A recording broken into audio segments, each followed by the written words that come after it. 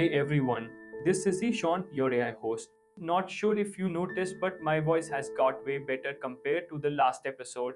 That's the power of artificial intelligence and continuous iteration. So, today we are going to share a bit about short podcasts and how synthetic media is making them 10x faster to produce and scale. In a recently conducted survey, it was found that a whopping 68 million Americans listen to multiple podcasts every week. But is audio content back for the long run? The answer depends entirely on its adaptability. One of the ways that audio content has developed to become more suitable to audiences is by condensing to form what we know as short or micro podcasts. Anchor FM, a leading beginner friendly platform for podcast creation, says that over 60% of the podcasts on the platform are short podcasts. But before we begin to understand this explosion of short form audio content, we must understand exactly what the word short podcast entails. What are short podcasts? Short podcasts are bite sized versions of a traditional podcast, and an episode can range from anywhere between 2 to 10 minutes long.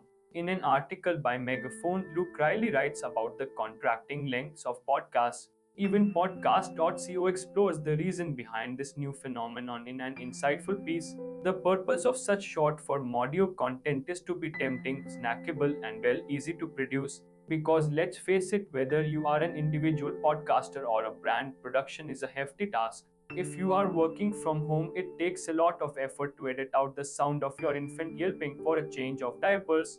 Platforms like DeepSync can help produce high quality content with text to speech conversion, editing, and other post production tasks with just a script.